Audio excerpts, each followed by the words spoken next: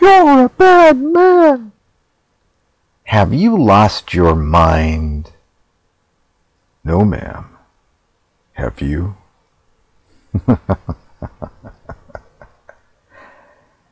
Greetings, lords and ladies. Dr. Von Rillock here, talking about the concept of corruption. So I will begin. What is corruption? Yes, we must correct this incorrect behavior. I mean, are we typically hearing narratives on a daily basis?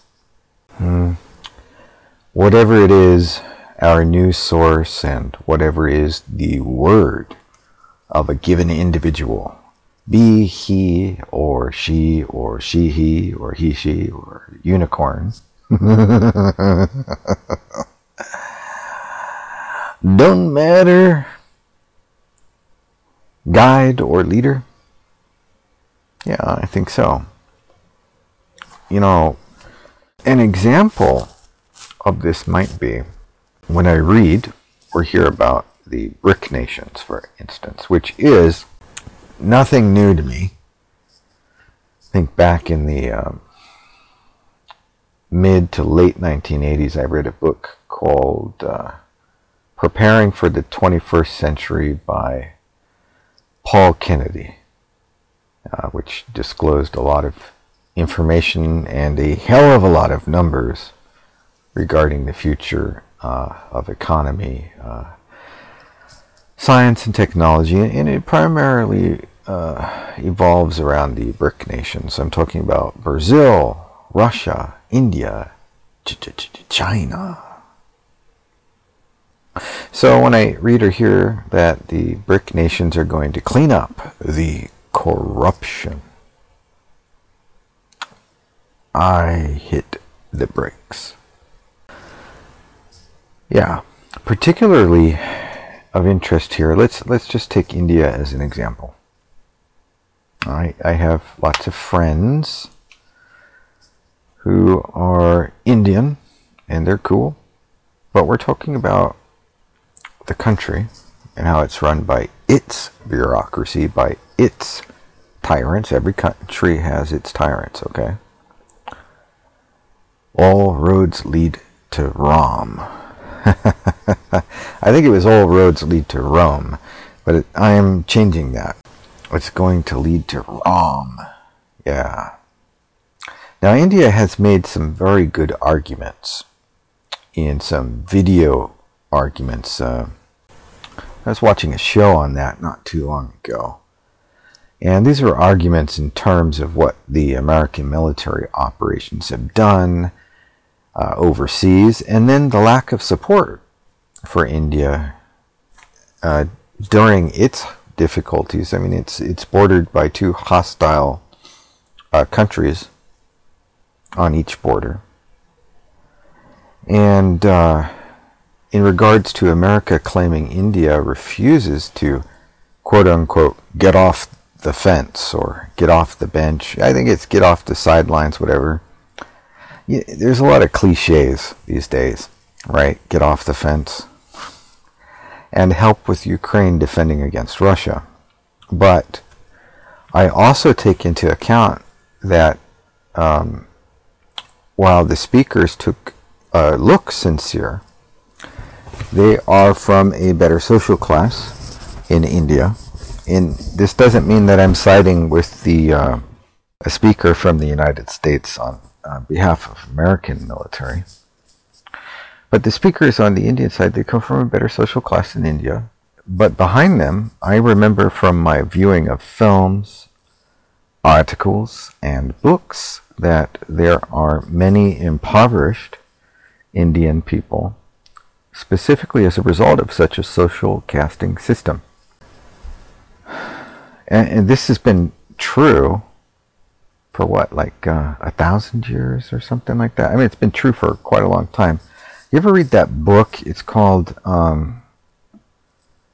Gautama, the Compassionate Buddha, I think it was. It's a good book. And it talks, that it's a book that reads about the life of Gautama Buddha, the original Buddha. And, him being a prince and all that, and then giving it up to go become the enlightened one. Well, now in India at that time, they had such a terribly big difference in social class that people literally, their teeth were falling out, they were starving. Just horrible, right? Now, I do so hope this has changed in more modern times.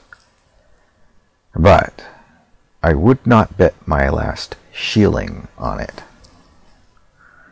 Corruption is a word much abused by both the ignorant and the corrupt.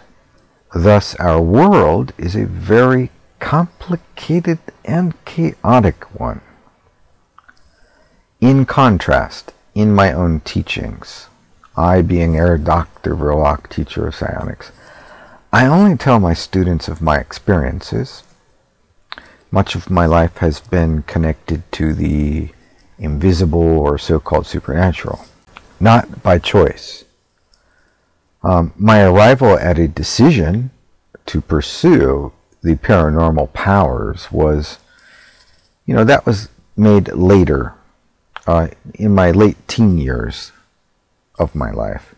Prior to this, I experienced being visited by the invisible, or what I call disembodied minds, and then pulled out of body, or sometimes just shown certain events in my life, the lives of other people, and events playing out in other parts of the world, the past, the present, and the future.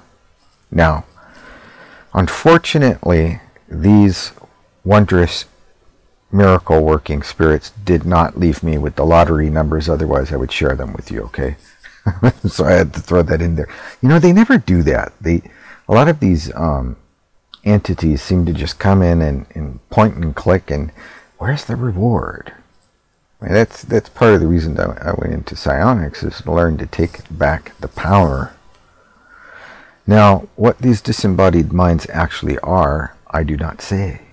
Perhaps this is because I cannot know by any interpretation, as I've been schooled to think in our modern society. That is to say, I cannot know. I do not conclude other than that I detect distinct differences between human souls of those who have departed and then those other beings who inhabit the places in between our world. And as for the latter, I refer to them as outsiders or interdimensional beings. Some other authorities in the invisible realms, or authorities on the topic of invisible realms, refer to such beings as gatekeepers. In the old days, they called them the Watchers, and so on and so forth. We might be speaking of beings such as the great Azazel, right? And the religious may give to these shadowy guardians names like demons or devils, imps, and in the past they might have referred to them as the dark gods and so on, the old ones. But I cannot be absolute in my journey, as the good book, as they call it, doesn't always add up to what I've experienced in my life, and that's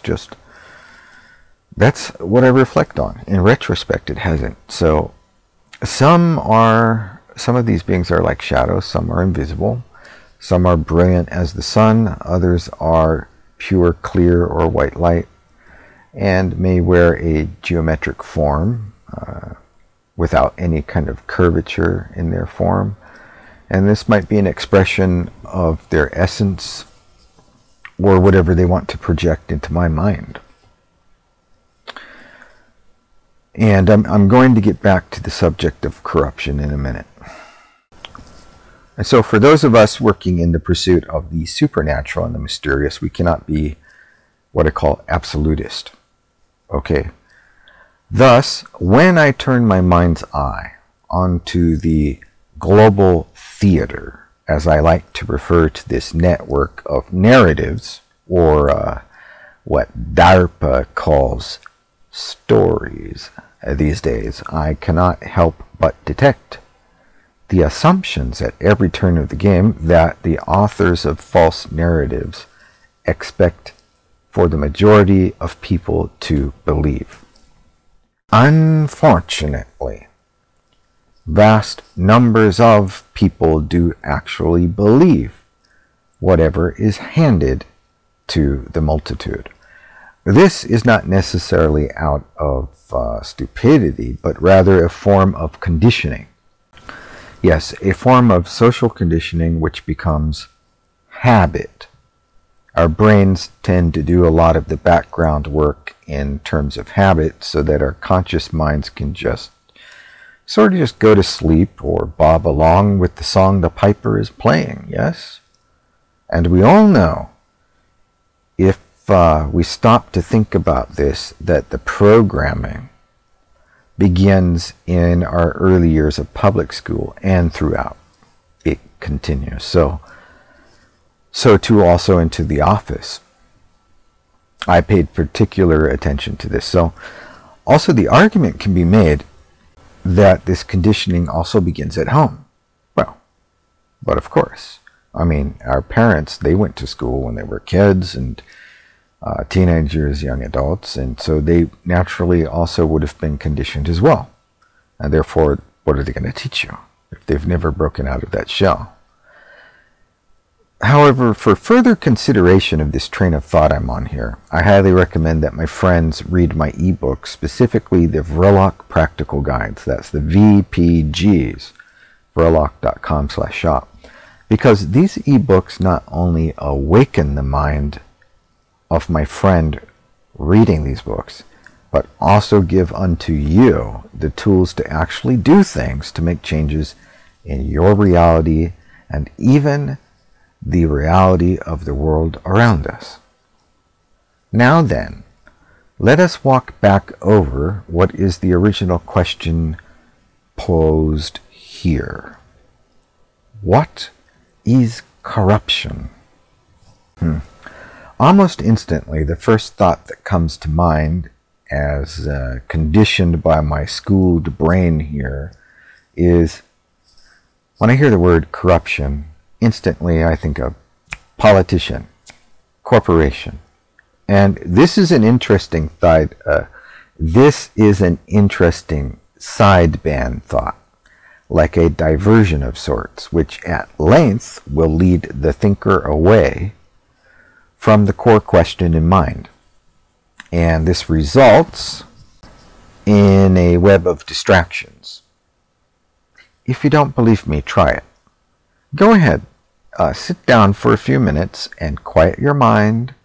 You do this by listening to your breathing, feeling the rise and fall of your rib cage as you breathe in and out the vital breath of the universe, and just relax for a few minutes.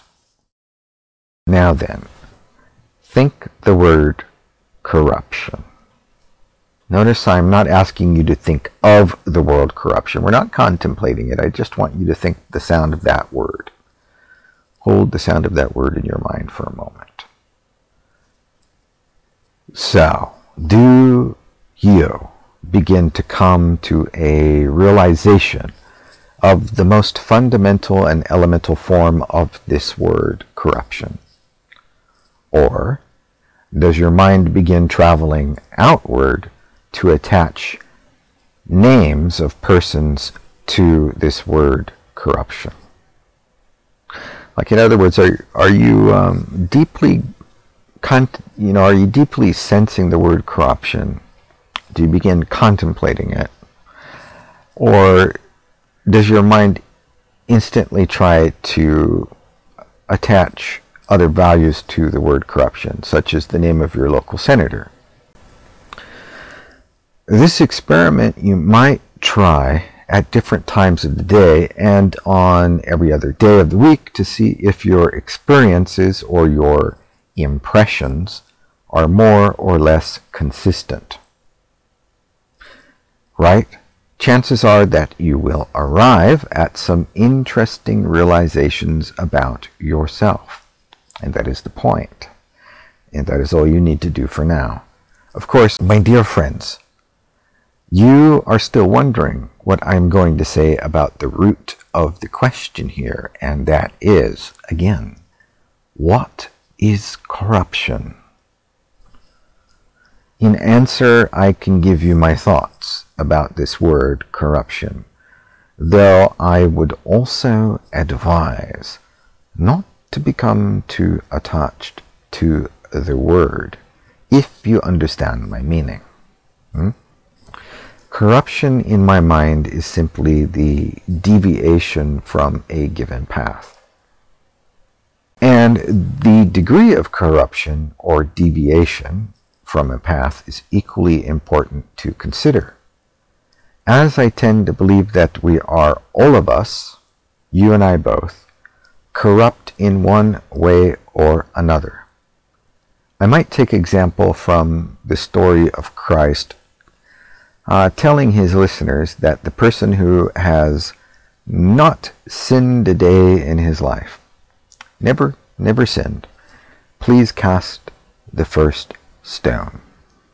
And I know the story goes a little differently than how I've narrated it just now, but the point here is clear, that we are responsible for ourselves first and foremost, for our own actions, right?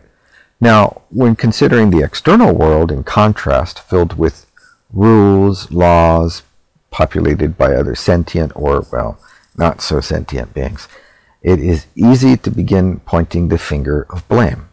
However, let us keep in mind that it is the fundamental self-responsibility which is under attack.